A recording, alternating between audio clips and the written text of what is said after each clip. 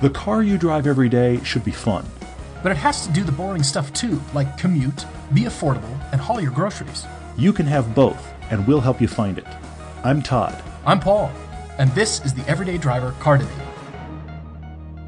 We've just spent the last probably 20 minutes just debriefing headlines of everything that's going on, which is awesome. Don't get me wrong. That's exciting. And the most exciting thing we do have to talk about, you're listening to this on a Friday. It's real. It's a thing. We are going back to Germany in 2017. It is the week of Labor Day. Yes. The dates are actually September 3rd through the 7th. That's Labor Day week. Right. We're doing The Ring, a road tour day, and spa. If you're interested in going with us, all the info is on the website, everydaydriver.com, the Adventures tab. It's a thing. You can sign up. I'm not kidding. You can go right now. It has gone live. We are very excited to share this. We've already gotten, a few advance signups here going on. Mm-hmm. The trip is already bigger than last year's, as a matter of fact. Which is crazy. From the folks that we took last year. What happened is that when we dropped that piece about last year's trip, we dropped that video. Yeah. We also opened up kind of, not pre-registration, but kind of pre-info. You could put in your info and get info. And we actually opened it up to those folks a few days ago, and a lot of them have jumped on already. So the trip already has, like you said, it's already like half full. Which is amazing. Which is awesome because it means we're definitely going. It's going to be a blast. And I'm already thinking about it. And it's months and months away, and I'm already excited, which is possibly bad news. Yeah, this is going to be incredible, everyone. We're excited to announce it. So as Todd said, go to the website to find out more details. Everything has been announced. We would love to take you. We've been talking about this now. This is our third year in a row going? Third year for you and I to go in the fall. Yeah. Wow. Now, obviously, our second year for the trip, but the third year that you and I have gone in a row, which is just nuts to think about. Of course, Tom is somewhere asleep at this news because he lives 45 minutes from the ring. So he's just like, whatever. He sent me a photo today of him driving the crazy matte blue 911 GTS that he's driving right now. Oh, yes. And I told him to please stop sending me such messages because I was insane with jealousy. But other than that, Yeah, I noticed he didn't send it to me. Mm-hmm. Well, he probably knew. He wanted to control the fallout just a bit. Yeah. Yeah, it's probably wise on his part. Anyway, well, guys, we're really excited to announce this year's, the 2017 pilgrimage trip.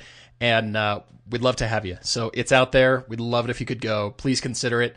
Check your bank account. And it's an annual thing. So if you can't go this year, you're thinking about it in future years, we intend to do this indefinitely once a year. And I know we've teased it. Till we're 100 years old. Hey, we're doing this. Why not? There's those old guys again. Those stupid old Americans again.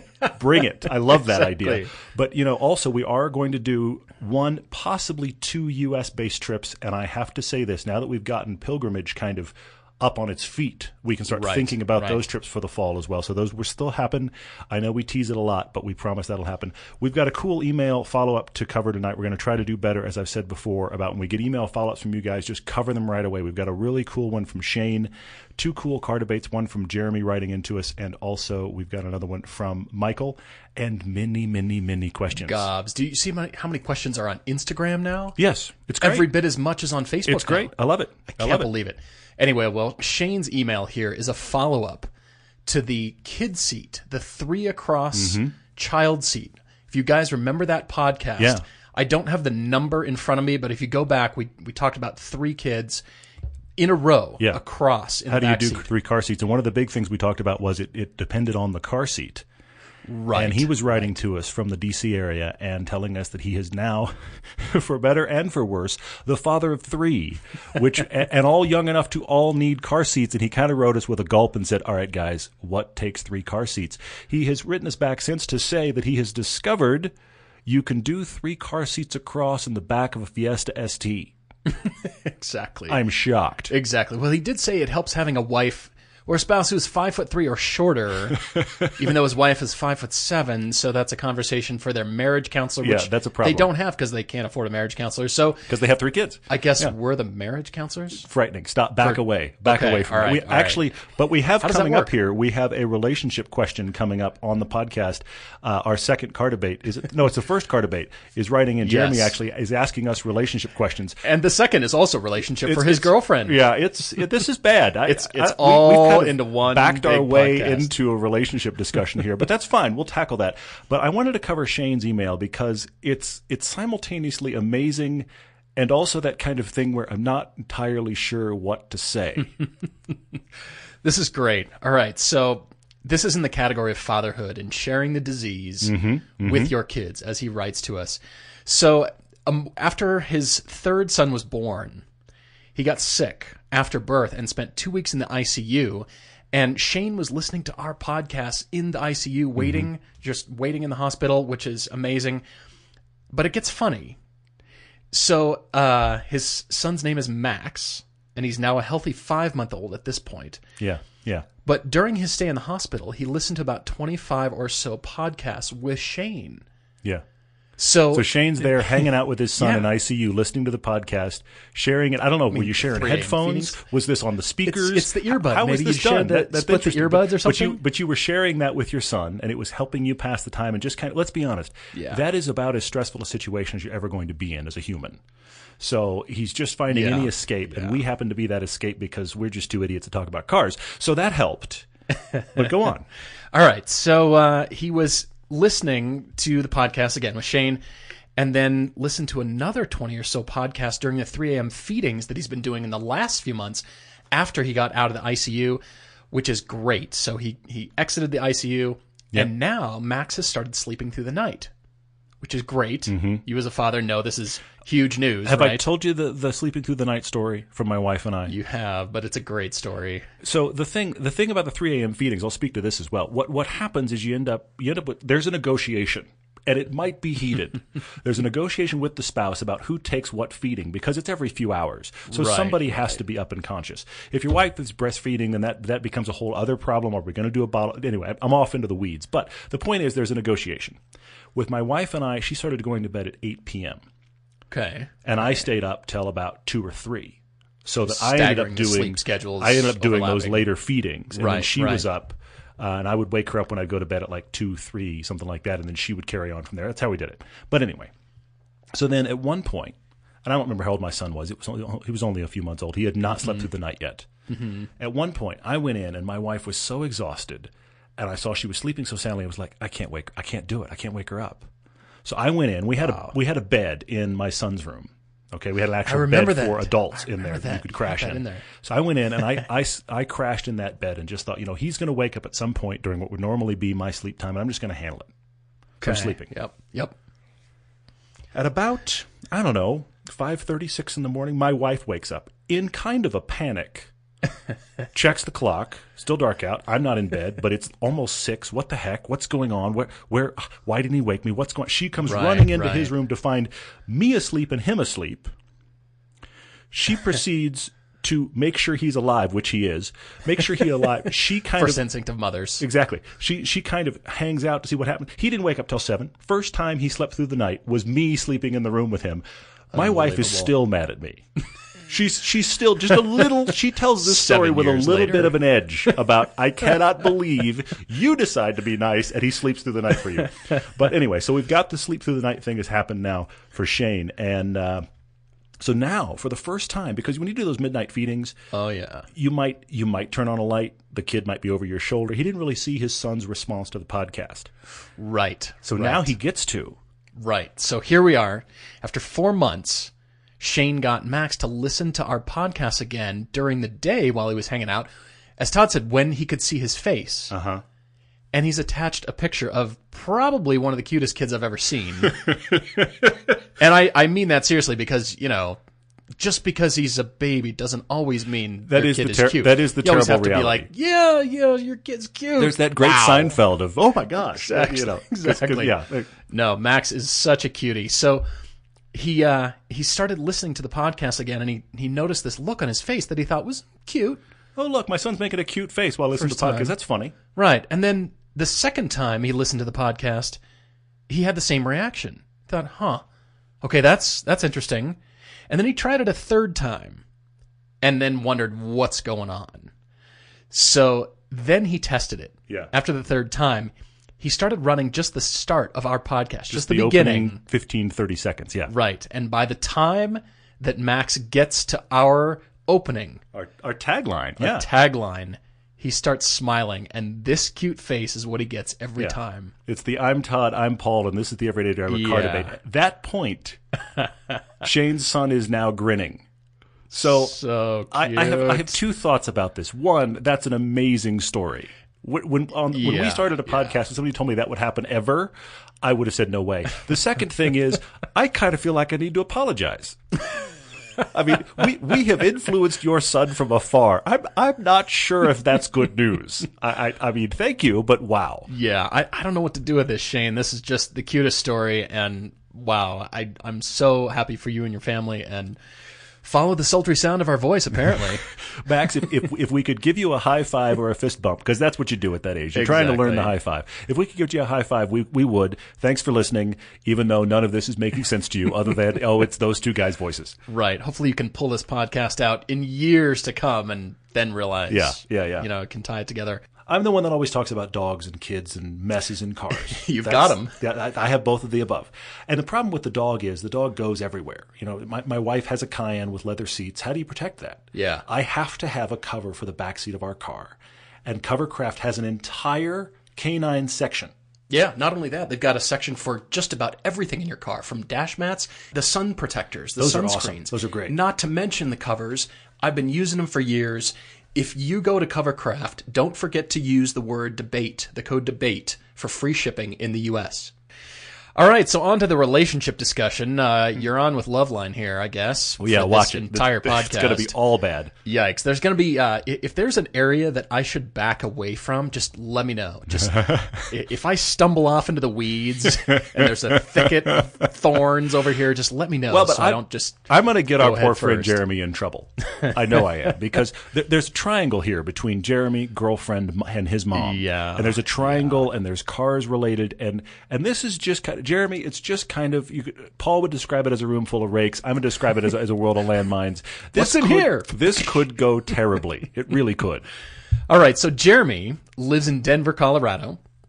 Longtime listener, first time car debate here. And yes, we've chosen it. It is a dangerous topic area. But he and his girlfriend love to do the outdoorsy things. It's what you do when you live in the mountains. Yeah, yeah. Mountain biking, snowboarding, camping, road trips, hiking, the outdoor stuff, all right? So they love doing this stuff together. And by the way, hi, girlfriend. We don't know your name, but I'm sure you're listening. Yeah, at this point, he said, "Hey, honey, come here."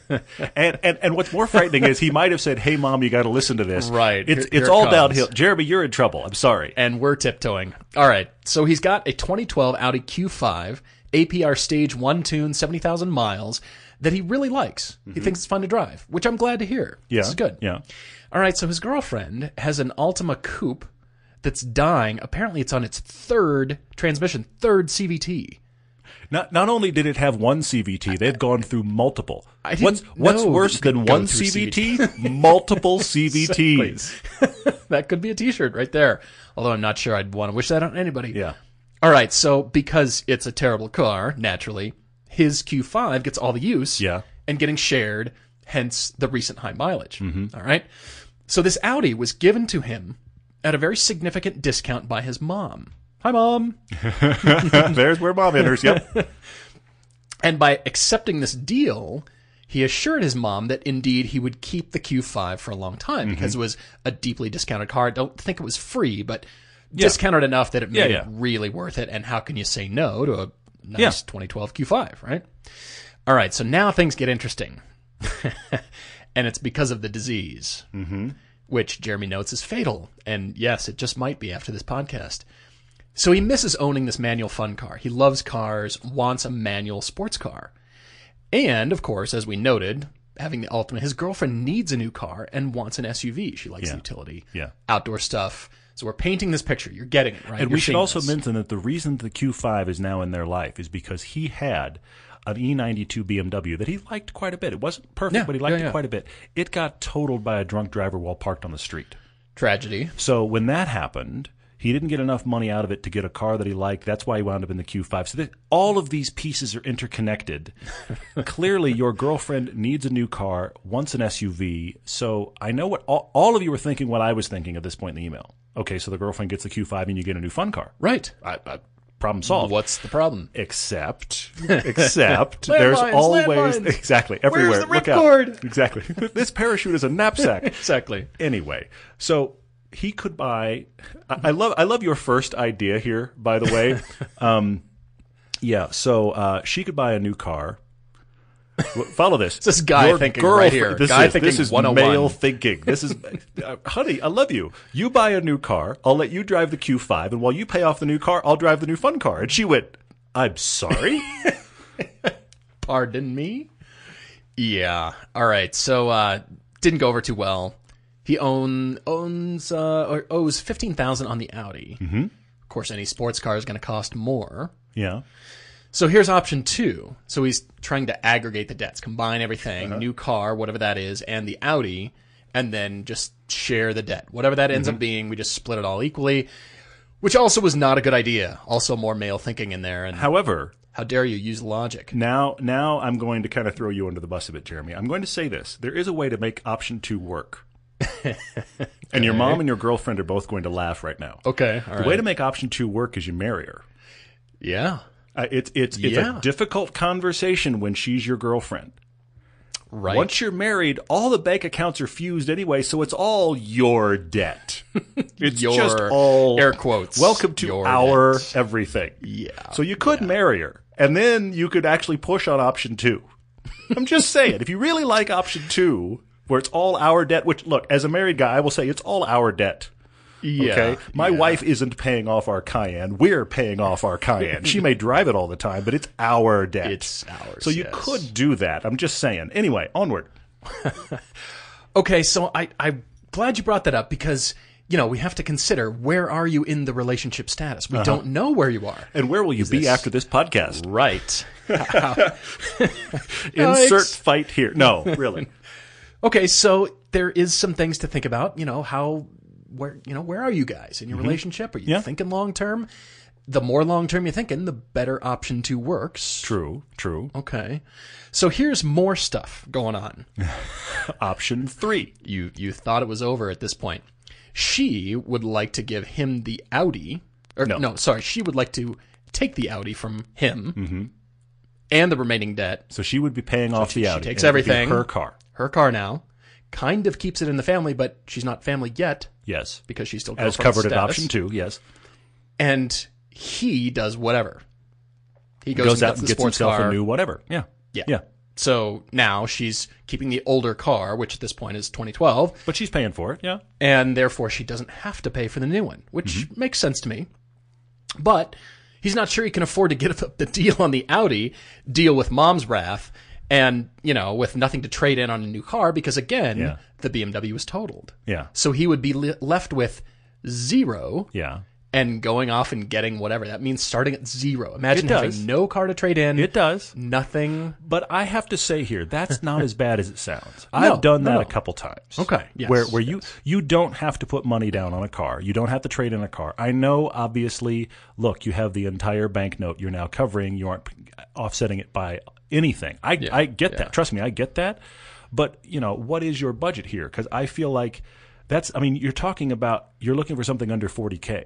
If you can afford the car payment of something under $40K, you can afford to walk in and get that car and not put anything down. I feel like or go for $30K.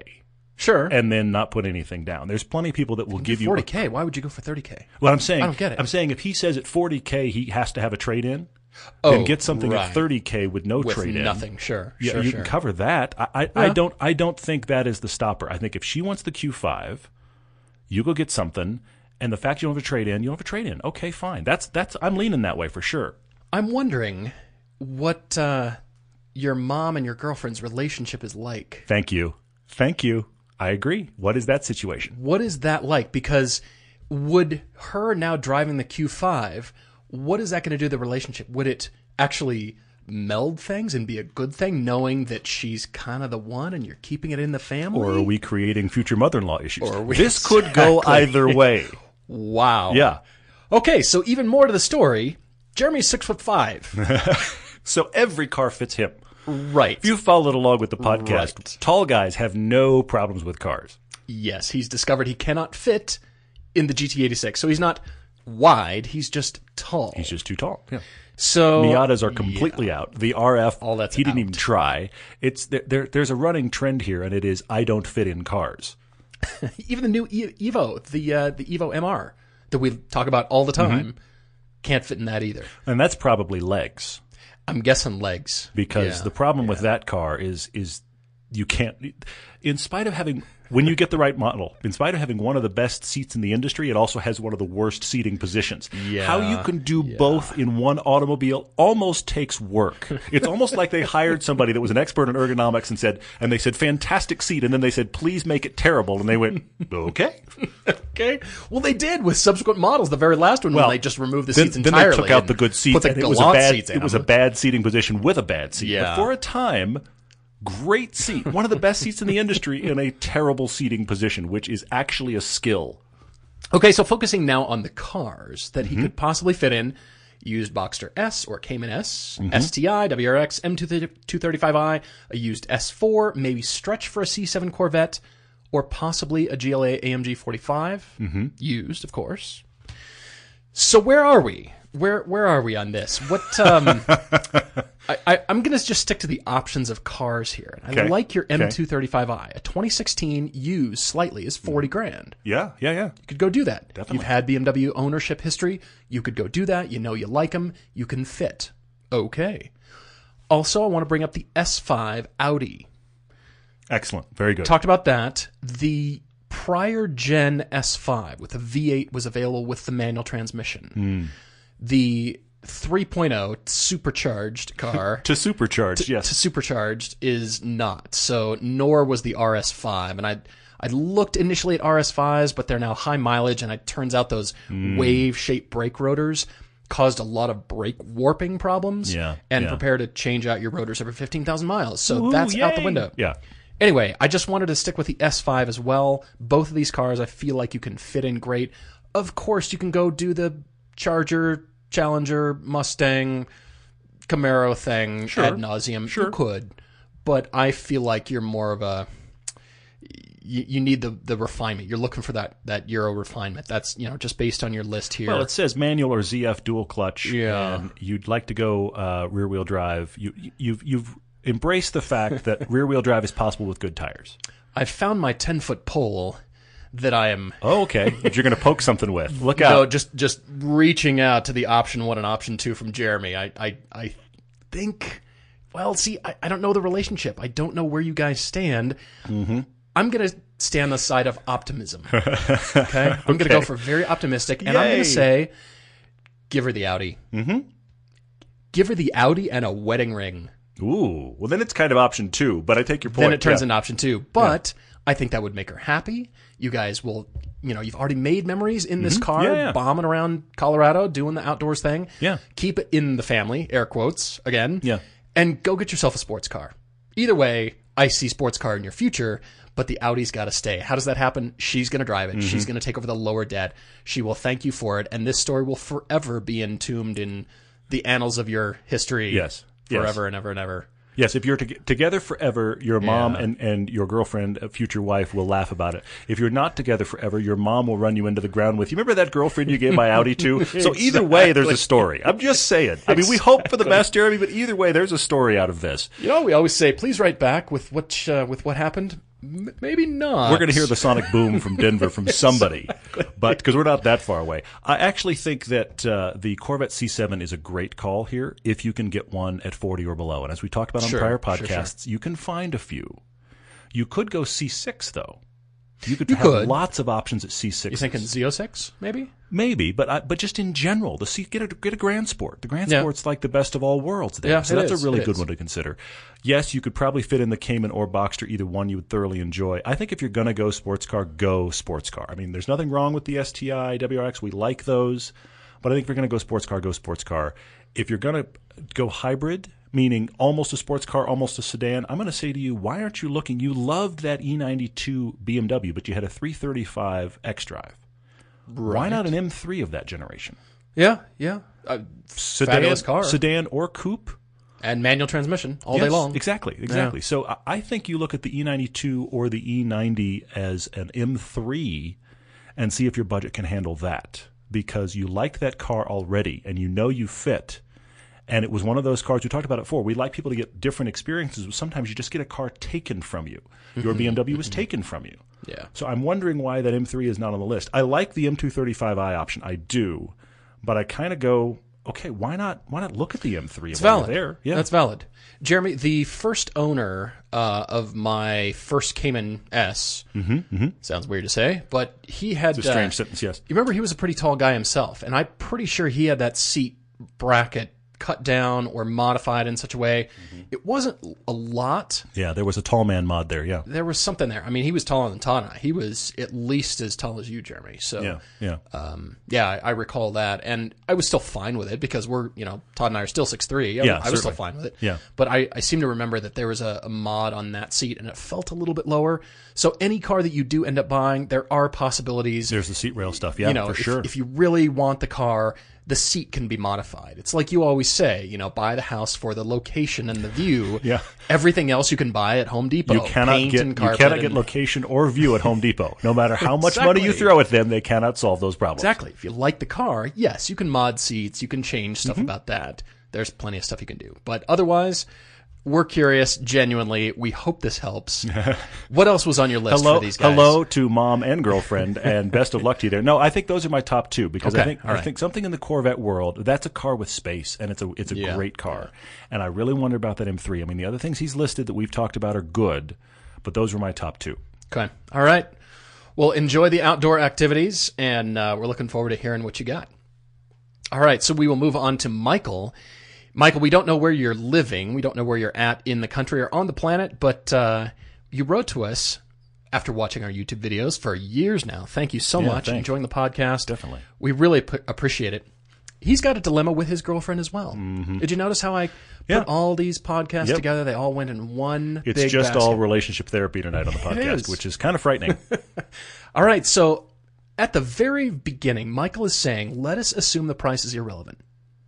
And we'll see why shortly. Which is a terrible thing to tell us, by the way, because now I'm envisioning buckets of cash. Yes, although, strangely, when I hear no price is irrelevant, I'm always tending to stick with the That's the when low you go price. conservative, which is bizarre. I back way off. You're perfectly happy to push somebody's budget when they say, I don't care. You go, let's start low. Hang on. Whoa, big fella. Inexplicable things are happening on the podcast, yes. All right, so his girlfriend now has a Toyota Matrix with a 5-speed. Uh-huh. There it is. There's her car. Yay! She loves it. It's a manual. And interestingly, she taught Michael how to drive stick with this car. Now, that is awesome. I have to say, that is awesome. She's a keeper, Kudos Michael. to the girlfriend. She's a keeper. All right, so she loves it, but the car is approaching 200,000 miles. Even though it is a Toyota Matrix, but 200,000 miles on any car, stuff starts to cost you money. Absolutely. All right. So what she is looking for, she wants a hatchback or wagon with enough ground clearance for dirt and gravel roads. Okay. We've got another outdoorsy. Yeah, which is great. I'm kind of thinking that's the case here. She also wants a good amount of cargo space with the back seats that fold flat. You can pretty much find that on any SUV or wagon that's out there. That's true, not hard to find. But this has to be a manual transmission car. I love that. All of these possible requirements, but manual is the one that is non-negotiable. So kudos to you and your girlfriend for that. Bravo. You thought we were done there, but we're not. She wants luxury too, naturally. Now, heated seats, heated steering wheel. I like how you put it. Exactly. As many things as you can heat in the car. As many heated things as possible. I do love that description. That was awesome. All right, so they've driven a Mercedes B-Class, but that is not available in North America. Yeah, they were overseas and drove that, yeah. And he's looking for help. So here we go. What kind of budget are you thinking here to start with? I'm hanging out in a world, I'm assuming that we're talking somewhere on either side of 30 grand. I'm kind of hanging out in 30 to 40 because he isn't clear. But I get the impression they're willing to get something and they've got some money. I think if it was really low, they would have given us a figure. That's my instinct. Probably true. So I'm not going nuts, but the stuff I'm looking at is on either side of 30 grand. Okay. I mean, any sales guy is going to look at that Matrix and not give you a great deal on trade-in for that. True. So, that's a fiery Viking burial car. I mean, it really is. It's just, let's see how far this will go off the cliff, honey. It's going to be awesome. YouTube gold. That'd get watched. All right. So you're thinking either side of 30, which is interesting. I like that. Where did you guess?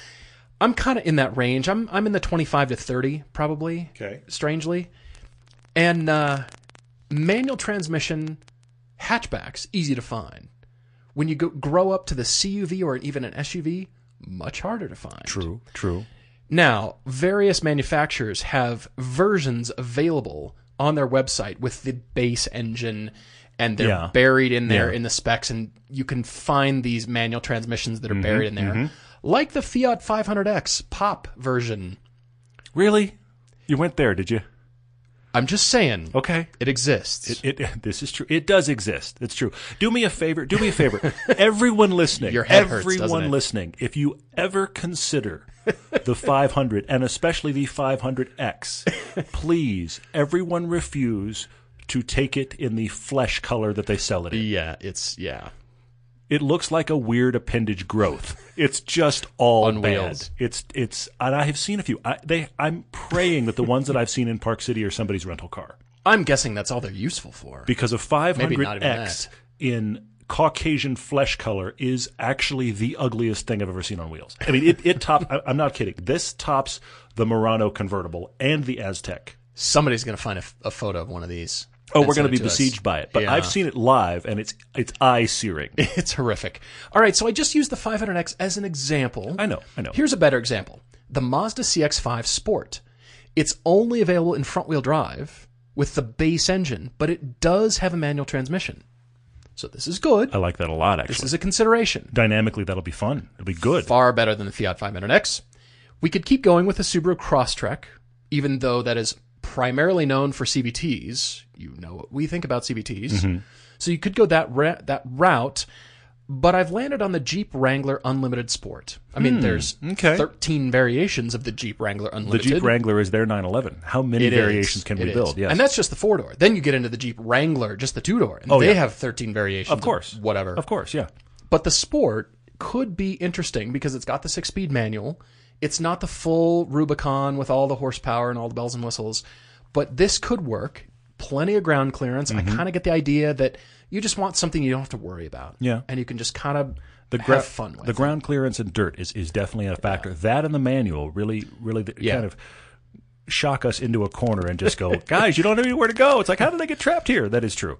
But with those, you'd have to kind of choose the right model. But, Jeeps will heat just about everything. Heated seats, heated mirrors, because they're definitely the outdoor vehicle. I mean, they're thinking snow and ice and all that kind of stuff. And so they put more of the heated stuff on their cars. They think about it, that's more at the forefront of their minds than probably other manufacturers that are more of a street, say, Golf or GTI or something like that. So I would say that is a possibility. You might have to go up a couple trim levels to get everything you want. Heated roof rack, heated door panels. That heated roof rack is key. Heated fender flares. When you arrive, your skis need to be toasty. It helps. They do. Yeah. This is important. The wax has to be at the right temperature for skiing. This is very important. Wrong. Okay. I had two.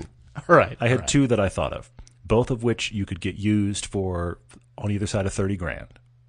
One of them is kind of a usual suspect. You can do WRX or STI wagon. You got to go back a gen. Yeah, okay. But you can get those, and nobody's ever going to question, hey, I'm taking this on dirt. Hey, I'm going to bang around in the gravel. Obviously, you can get it in manual transmission. So that's the usual suspect one. But then I have the SUV answer that may be a little unexpected. Okay. But you can get an 08 to 2010, which is the variation I have. You can get a Cayenne in a manual. And it was available in a manual in two flavors. The base V6, which you could get for less than $30,000 if you can find them. And anytime I've looked, I've found a couple of manuals banging around in there. So you can get the base V6 with a manual. That's an option. You can also get the GTS in a manual. They're even less common, but that generation made a GTS, which is not the turbo. So it's not all the turbo stuff that can break on you. It's just some stuff that can break. So it's just most of the stuff without the turbo. But you can get the GTS in a manual. That's right. That's like 400 horsepower. It's a Cayenne. They're hard to find. They're not common, but I feel like every time, because I own one now and I still look them up just to see what's our car worth, and what are the next gen it's coming down to, and invariably I always find one or two in the nation that are the manuals, and it's either the base or the GTS, and they just kind of randomly pop up, and there they are. You could get a Cayenne, and that heats everything. seats, mirrors. That's true. They do a great job with That's the what made heat. me think of that. They've got fantastic heated seats, great heated steering wheel. The mirrors are heated. Much heat is going on. So, in fact, in some generations, the back seat, it depends on the year and the model, but you can even find them with heated rear seats as well. That's what made me think about this. Right. So I know it's random. It's also not common, but they're out there. Porsche Cayenne, the 08 to 2010, which is the back half, the 0.2 of Generation 1. I kind of think of it as Gen 2 because they stopped them completely in 07, but it's still technically Gen 1. You can get them in a manual. There's my wild card. Like it. Somehow we still worked Porsche into the equation. I didn't intend to, but it's all of the factors here. It's the heated everything. It's great. It gets there. Hey, I'm sold. All right, well, Michael, thank you so much for writing to us, for both you guys. And we've got to keep the gals in our lives happy. Hopefully, yeah. Hopefully this does. The happy wife, happy life thing is going on, or the she who must be obeyed thing we've joked about as well. But yeah, that's right. We talk about turbocharged engines so much and how much horsepower you can extract. Porsche's turbocharged now. Yeah. We can't avoid it. Exactly. The turbos are turbo, but the whole rest of the lineup is too. Well, the turbos bring their own problems as well, like heat soak, strain on parts, strain on the engine. But the industry standard test that AmSoil's Signature Series uses is 4 times better than their competitors in protection and deposits. That test sounds boring, but they've really exceeded it. Exactly. Well, if you want to get every torque out of that turbo, go to amsoil.com and look up your car on their lookup table right there so you know exactly which product to use for your car.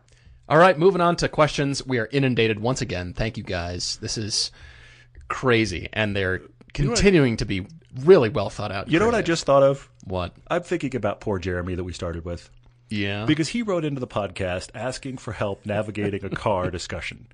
And now he's in a conversation with his girlfriend about, why haven't you asked me to marry you? And if your girlfriend didn't bring it up, Jeremy's mom is now calling and going, those guys have a point. So Jeremy, I'm sorry, or you're welcome. I'm not sure which way this goes, but either way, one of did you the notice? two is We appropriate. spent more money. We spent more of his money. If it's not on a car, we're going to find something else to spend it on. We blew the budget because we added a ring. We've heard about the purse tax. This is just the engagement tax. Yeah. Wow. All right. Where should we start? I'm really curious. What do you have over there? Cam asked a question not on social media. He sent it on our email. He asked me a question. And every now and then there are those of you that say you don't do any social media, so you send us an email. And a lot of those every now and then we see them. So I wanted to mention this one from Cam. I think I've answered this before, but I wanted to answer it again. All right. He asked, what do I do other than the show? Yeah. Which we don't talk about a lot. We talked about it some. If you go back to our podcast number 52, that was 1 year in, we actually covered kind of our whole history of the show and what we do and that kind of stuff. But I have always done something with the film industry. And currently, what I do outside the show, think of it as, we just did that piece for KBB. That's kind of how to think of it. I'm kind of in a freelance editor capacity. There's a place down in Salt Lake I do a lot of work for that does a lot of commercials and corporate video and that kind of stuff. The KBB thing is a perfect thing to pop up where we're shooting it and we're editing it. Now, that happened to be cars, but we're shooting it, we're editing it for someone else. Right. These kind of freelance things or contract labor, editorial, or in some cases production, that's what I do. So that's why, it's shocking to think this way, shocking to think this way. But if you count my college years, I have more than 20 years worth of serious editorial behind me now, including doing a lot of post-production stuff, not in editing, but a lot of other post-production steps at the feature film side for big studios. So I've always been in post, which is funny because I did not set out to be in post. I set out to be on the front end of the writing and the directing, and wound up most of my paychecks came from post. But that affects the show for the better. I'm thinking about post all the way through, and post problems annoy me because I want everything to be perfect. That's what's been beat into me over the years. Well, that's the high standard. Well, I will also have you know that, Todd is the editor here, but also a brilliant screenwriter. You've written over, 20, 25 actual full-length feature film screenplays? More than 20. More than 20, and I will clarify, when you say that, people think, you've had 20 movies made? No. Right. No. But I have written 20 screenplays. A few of them got optioned over the years. One of them got made. I've written a lot. Pretty cool. Written a lot. Writing is therapy. What's frightening is to think about the stack of paper that creates. If you lay them all on top of each other, you kind of go, really? Wow. This is heavy. I had time. Anyway. All right, so there's a question from the last Instagram posting that we asked on the last podcast from Mr. Kid 37. Thanks for listening and catching up with us. He was wondering about distracted driving, and he's heard a little bit about our discussion in that area. And then a comment that he made here is about the rule in his cars that everybody must at all times be buckled up and sitting up straight, because he believes that in order for all this tech to work, airbags, seatbelts, position. Think of the crash test dummies. Of course. They're sitting in the proper position, upright. They're not slouched like humans do. And so he's saying, not just slipping into the seatbelt, but is this the way it should always be? Ideally, yes. But car manufacturers have to realize that humans are humans. We're going to do anything. Our feet are going to be on the dash, blocking the I was going to bring that one up. Or the passenger side airbag. Yeah. I see people's feet on the dash all the time. Yeah. Not only does that make me grind my teeth, but then I think a safety issue that entirely negates the design of what that system is supposed to do. Yeah. Crazy. I have seen a lot of this, and it's typically, and because let's be honest, flexibility plays into it here, it's typically more women than men. But when you see the person driving, they're driving, okay? And we're in the U.S. here, so we're driving the left side of the road. But they're driving, and while they're driving, their left foot is on the dash next to the A-pillar. Yeah. Oh, yeah. And I always think, look, I don't want it to go awry, but if it goes awry and an airbag goes off and there's a collision, what happens to that person? Nothing What's good. What's the chain of events? Nothing good. Because there's a foot up here as high as your shoulder. All bad. All bad. It's something that I think about a lot as well, Mr. Kidd. But, what can we do? Human beings, as I said, we're going to do what we're going to do. We're going to be comfortable in the cars, especially for long road trips. You can't sit like that. In an airplane seat, you can't sit that. You can't sit straight upright. Look at the way upright people sit in airplane seats, Yeah. and it's just all kinds of contorted whatever. But they have to design for something. They have to start somewhere and then work around the problem. Yeah. It is what it is. I mean, I like your rules. I agree. People in the back seat need to be wearing their seatbelts in my car too. Agreed. That's important. People will get into arguments with me that there's no backseat seatbelt law here in this state or whatever state we're in. I'm fine, and they're the first to be chucked through the windshield. So yeah. Coming past the driver's side on the process. Right. So yeah, it's all seatbelts all the time for sure. I agree with that. Yeah, that's a great stance to have, and I appreciate it. We appreciate it. But, people are going to do what people are going to do. Yeah, So there's no way to defend for it. Well, it's the same. I know this sounds weird, but it's the same thing that happens in feature film production and post. I know this sounds weird, but I'm going to connect the dots. Okay. When you're doing color and sound, you know that somebody is going to watch this on their TV that is set way too bright and way too red. Sure. That just happens, and the way that most TVs are calibrated set in in the store sports mode or the movie mode terrible. or whatever it is. And we would get into conversations with filmmakers where they were like, "Well, but I want to make this darker because people have bright TVs." And we were like, "You can't. You're chasing a moving target. Right. You have to set it up for ideal conditions and let the chips fall. Yeah. Yep. This person's going to have terrible speakers and not going to hear the voices." So they need to have better speakers. So we can't defend for this. It's the same thing here. I know it's a weird connection, but it's the same thing here. You have to plan for the safety of an occupant sitting there, wearing a seatbelt, sitting up straight, because there's no way to calculate anything else. You don't know what they're going to do. No, There's no way to plan what they're going to do. But that relates to the road trip question that Taylor had on Facebook. Okay. We were talking about people doing road trips and changing the way they sit. Don't put your foot on the dash, folks. But he said, how far do we recommend you drive on a road trip? Is it let's go 300 miles, let's just have a cool day? Or should we do 600 plus and blast through and get this done? I'm going to ask you, Taylor, where are you driving? Because that changes the equation.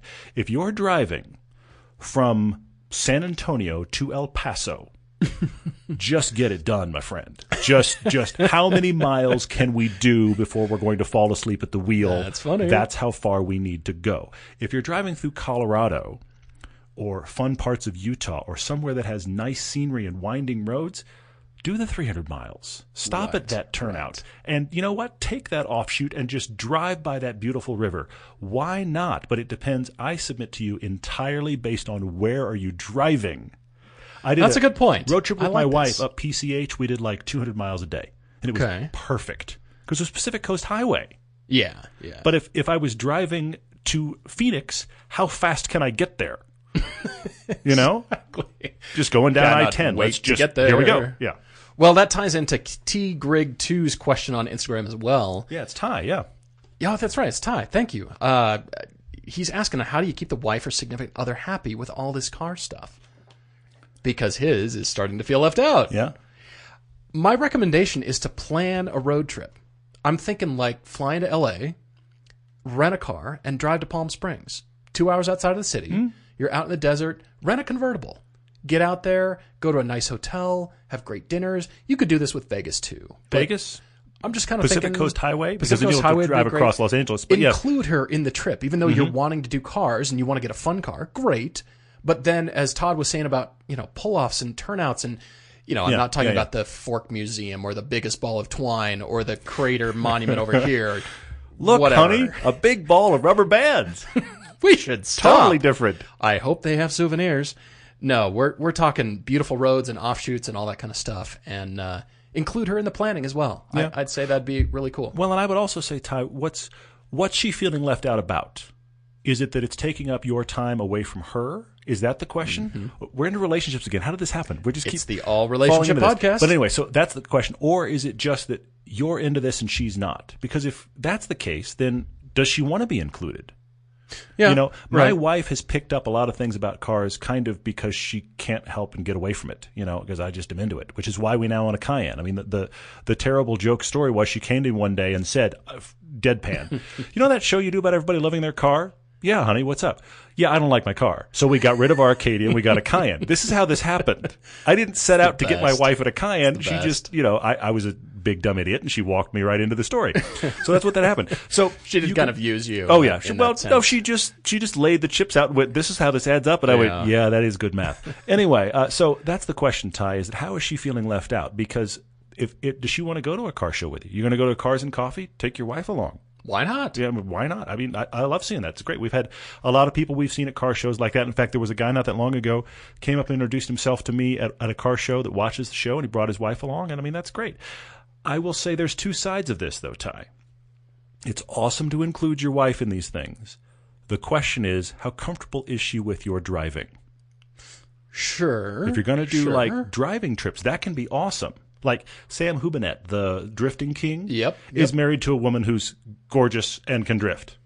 And they drift Lamborghinis around the parking lot, apparently. Because, if you're going to get somebody to drift Lamborghinis, you hire that couple and you go to it. Perfect. Right. That'll be viral in a day. And it was. So, but that's the thing. So does your wife want to go on the trip? Does she want to drive on the trip? You could go out with a group on a cruise and you drive half and she drives half. You're going to have to figure out her level of interest. I'm wondering if the problem here is it's just taking you away from her. So my question is just, you're going to have to balance that, man. Just figure out how to include her or figure out how to be like, you know what, I'm not going to that car thing, which sucks sometimes, but it's life. I mean, or you could just start buying her car parts. Honey, I got you this throttle body. I got you a brand new injector set. Uh-huh. She's going to love that. That's going to go over well. That's going to go over well. I mean, she's included. You're buying her stuff. I mean, frightening. All bad. See the problem. All right. Well, a number of you have asked about mid-engines and mountains. Thank you guys for the response that we're getting on that. Yeah. That was the last show on Velocity. That was a full feature-length film, but then cut down for television. That is now on YouTube. So if you haven't seen that on Velocity, it now lives on YouTube as well. Yep. And a lot of you have been asking about these roads, which we have covered before. And I'm just going to go right out and say it. Yeah. The main road, one of the best roads that we encountered, was Onion Valley Road out in California. It's outside of Independence in California, which is a nothing town, and it is a road to nowhere. It is. It is. That top campground was where I told you all about the sheep, the bighorn sheep hanging from the helicopters. And bighorn sheep, yep. I wish I had had my phone on me to take a quick snap, but when there's sheep hanging from helicopters and angry park rangers yelling at you with radios. And blades spinning 10 feet off the deck, you don't think photo. You just I don't think. Could you guys hold on right there? This is such a great photo. Just hold it right there. Trust me, Instagram's going to love this. That's not the first thought that crossed my mind. That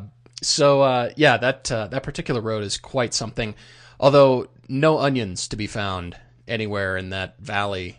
I don't know why. Yeah, I don't know why it's called that either. But yeah, it's a road that goes. Here's the thing I will tell you, though, in general, We picked that road. It is one of many. The eastern side of the Sierras has got tons and tons of great driving roads. Yeah.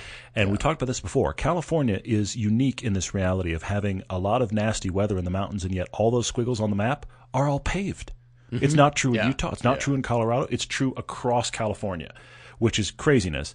And you'll hear all sorts of weird stories about why they're paved. I heard one rumor once that it was Howard Hughes had a bunch of them paved so he could go fishing easier. I mean, I've heard all kinds of weird rumors as to why. Who knows if any of them are true? Unbelievable. But the one we used, Onion Valley, actually, that goes up to a parking lot that you can do a lot of backcountry hiking and camping to go over a really high pass called Kearsarge Pass. It's at like 11,005.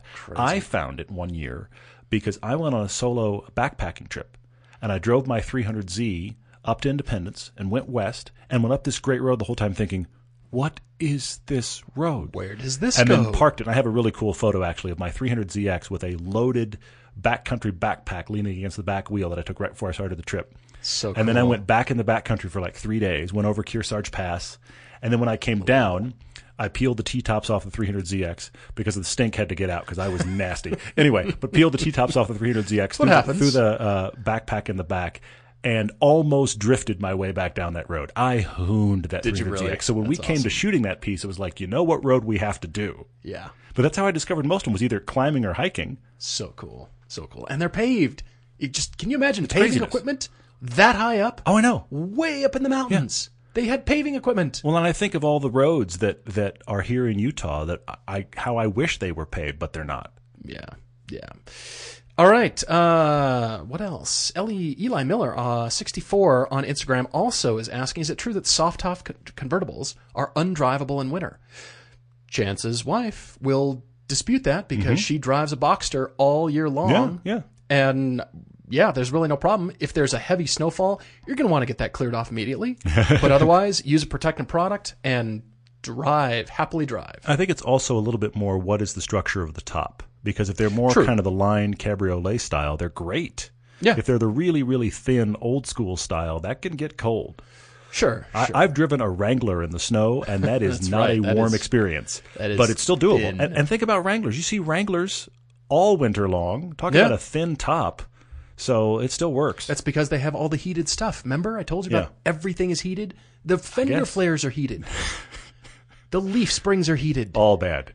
Everything is. So did you see Quanton Soup, that's the handle on Instagram, wrote into us and said if we could go back in time and tell our just licensed 15, 16-year-old selves we would one day own cars with more than 200 to 300 horsepower, what would our past versions of ourselves say? Two thoughts here. First off, I drive a car with less than 200 horsepower now. So that's not impressive. However, my car when I was 16 had 94 horsepower and weighed 3,200 pounds, so I have moved up in the world. I think young me would be amazed at the stuff I've driven. Yeah. However, I also must say that young me would look at me now and be like, you are old. Nah, it's all in your heart. Paul Newman drove till he was 84 years old. I know who I was at 16, and I would look at me now and be like, wow, you're old and wrinkled. Because I was an idiot at 16, as most people can be, yeah. I'm with you. Just the cars that you and I have been able to drive and the horsepower wars. I feel like that is a very good point. Gone off the edge, and then we've gone further than that with the proliferation of electric cars. I mean, we're talking about 1,000 horsepower electric cars and going, yep, normal. That's pretty normal. Well, when we were just getting our licenses, okay, it's that world where if you were a car under 6 seconds 0 to 60, that mattered. If it got to 60, that mattered. You know, but now we're in a world where if you want to be impressive, you've got to drive a car that does under 3. Yeah. And you and I have been in things like a Model X that does well under 3 and supercars that do under 3, and that's the part that would be mind-blowing. And a 707 horsepower muscle car that you can buy from the factory. I mean, that's all insanity. It's just unbelievable to me. And, you know, the Mercedes and BMW and Audi power wars that we've gone through, and now, where everything is going is just amazing to me. But, they're coming down in price, and it's just, it's amazing. It's really cool to think about. Did you see Tyler's question? Great question, Tyler. Every kid in the 80s, we're talking about the old school, every kid in the 80s had a poster of the Testarossa or the Countach. If we were a kid now, and he clarifies, I think for me, an actual kid, not just a man-child. Thank you, Tyler. You're right. If we were a kid now, what modern car do we think should be pinned up? And I can think of two. One is the Pagani Huayra. That's up It's there. just, it's so sensual and exotic and crazy looking. It is the equivalent crazy of the Countaches and the Testarossas. And then the one-off Lamborghinis. Sure. Well, I'm trying to think of the one. What was the one with Centenario? Thank you. The one with the single cockpit one. And that one. All of the crazy Lamborghinis should be on there too, because they look like something that a child drew. And I mean that in a great way. It's just, I don't care about anything. This has more vents and fins and look, guns pop out of the lights. I mean, that's what you want on your wall. Let's be honest. Yeah, I mean, I had the Toyota Supra on my wall. I thought that was a cool car. I mean, I also had the Porsche 959. Yes, and you were a bit of a connoisseur of design too. I mean, I'm thinking about when my son is 10 or 12, what car poster would I imagine on his wall? And I think it's Huayras and crazy Lamborghinis, and I think that's the world we're in. Paganis, Koenigsegg's, yes. I still look at Ferraris just as, wow, they just pull off such originality and sensuality. I mean, there's great design out there, but I mean, still, the LaFerrari, you got to look at that and just be like, whoa, what does that do? It's appropriately nuts. You're right. So, yeah, I think in terms of that, I guess this has to preclude or precede my Porsche love. Even though I did have the 959 on my wall, it has to precede that because I've never driven a 959, but I'd never driven any Porsche when I was a kid. Sure. Kids haven't driven any cars, so you're going by just what they look like. You're going by crazy looks. You absolutely are. You know, all that stuff. Wings and low to the ground, beautiful shots, all that kind of stuff. Yeah. That's what you're going for. So, I mean, it comes down to design and what do you like? Well, then the stuff that just makes you go, wow. Yeah. That excites that little kid in you that you would try to draw on a math book, and you can't do that well unless you're Paul. You can't do that well until you put the poster up. Exactly. Well, Simon Paulin had an Instagram question here about what brand doesn't have a serious 3 Series competitor or rival that we think is most likely to release one in the foreseeable future, and who would we want to release one the most? He's in Stockholm. Thank you so much for listening, Simon. Yeah, it's cool. I've got to go with the Kia Stinger. Okay. I'm intrigued by this car. Press cars aren't available quite till the end of 2017 yet. Yeah. But I understand it's a pretty big car. Yeah. I'm liking the proportions and I like the style of it, but smaller. It's got to come down in size. Yeah. The Alfa Romeo, the Quadrifoglio, Giulia Quadrifoglio. The Giulia in general, yeah. Giulia in it's the 3 general. Series, yeah. That's 3 Series. I've got to say somewhere in the Kia range, I still don't feel like Hyundai and Kia have a 3 Series competitor that is a handling, dynamics competitor. They're competing all day long on price, which they've done marvelously at. Yeah. But I'd like them to really come out with a contender. I'm wondering if Hyundai's going to do that with the N Series cars that are coming out. Maybe, yeah. I'm kind of hoping that's the case. You know what would be interesting? Acura. If Acura did, and they don't, because of course, like the TL is a Honda Accord, and I get it. Right. But what if Acura did like Infiniti does, where they have a genuine rear-wheel drive 3 Series competitor? How interesting would it be? And that's never going to happen. But if Acura did a rear-wheel drive chassis, dedicated 3 Series competitor, and really threw Honda, the best of Honda, at it, that would be a fascinating car dynamically. That'd be cool. Interesting. All right, I like that. That's kind of interesting. It sounds like you're either a 3 Series owner or you really like that. Somewhere in that range. Well, it's the right size. It's almost getting 5 Series size anyway. I mean, those small-ish sedans, I really are a sweet spot. But I wish we had great rear-wheel drive manual transmission ones. But of course, those don't sell. So anyway, Zacchaeus wrote into us on Facebook and said, after finding my lack of skill in a driving lesson, how do I get confident? And do I have to go to a track? 2 things, Zacchaeus. First off, don't be discouraged. I'm going to tell you 2 reasons why. You would think that car journalists are superb drivers, and you would be wrong. One would think. Because we've gone to multiple press track events, and please don't misunderstand me. Paul and I are not claiming to be fantastic drivers. We've done a good amount of track driving. We've got a good amount of instruction. I think we are both probably twice the drivers we were when we started the show. Yeah. But it is one of those things where the more you learn about it, the more you go, I'm not good enough. I mean, it is that way. Yeah. I would say there are a good number of automotive journalists out there that are going to write to you about the dynamics of a car that don't drive as well as you do. Okay, which is frightening. So first off, be encouraged in that regard. Secondly, you are going to always keep learning. I think even the guys that are the world-class race drivers have things they're working on. Oh, absolutely. Okay? It's never stopping. So I would say do some autocross, and if you can get some track days, great. But just go do canyon roads as well. There's no reason not to. Go in. I honestly think that going in knowing you're not as good as you want to be is helpful. I think that is a safer place to be than I am a driving god, because that's when things go wrong. Unless you're Billy Johnson. Hi, Billy. Thanks for being a fan. Well, yes. He was drifting for GTs after lap 2. No, let me clarify further.